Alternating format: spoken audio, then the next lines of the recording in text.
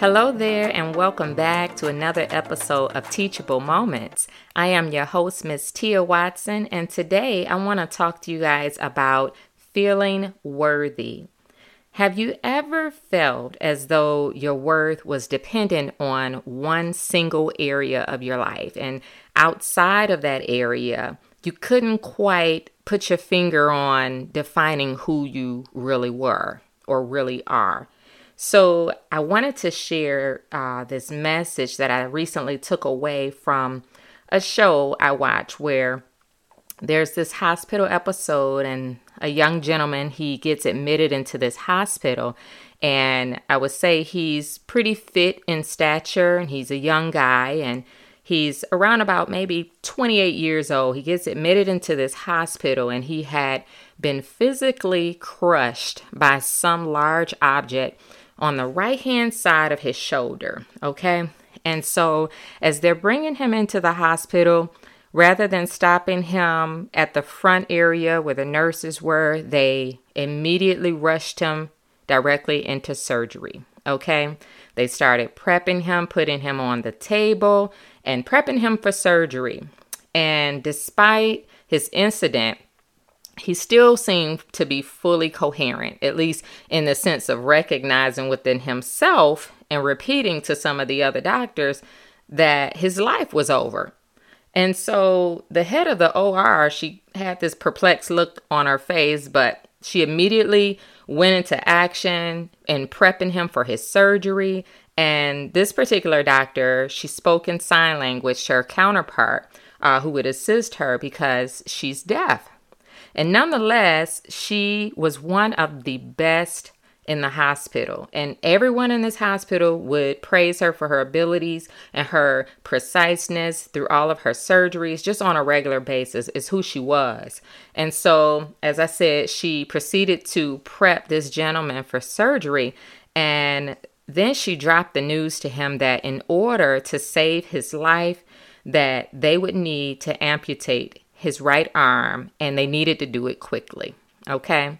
And here it is, this young man, without a doubt, without any hesitation, he refused. He refused to have his arm amputated despite the dire consequences that the doctor had presented to him. And so the entire OR team were at a standstill.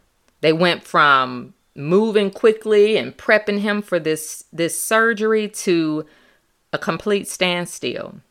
And like I said, time was of the essence. And yet, even after the psychologist stepped into the room to just test his level of competence, it was still clear that he was ready for whatever was going to come next. In fact, he seemed like he was at peace with it.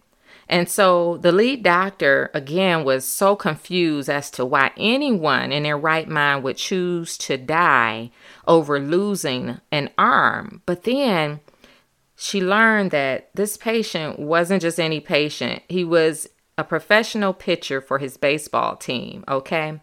And all his life, he practiced everything that he had ever worked for revolved around his baseball. Okay.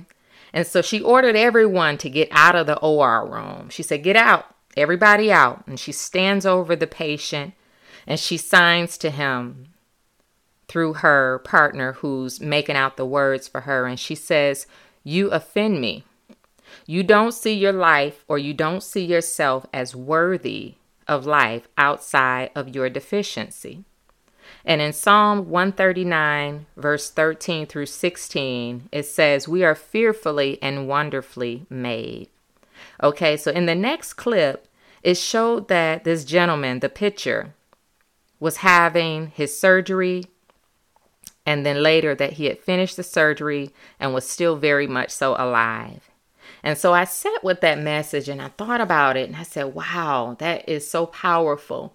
How one person can influence another person's desire or will to want to stick around and stick it out. And so to me, I felt like the teachable moment message in that moment was that I believe we are all meant to take away the idea that despite our physical flaws or our mental flaws that we may have, they do not make us any less worthy of living out our lives, okay?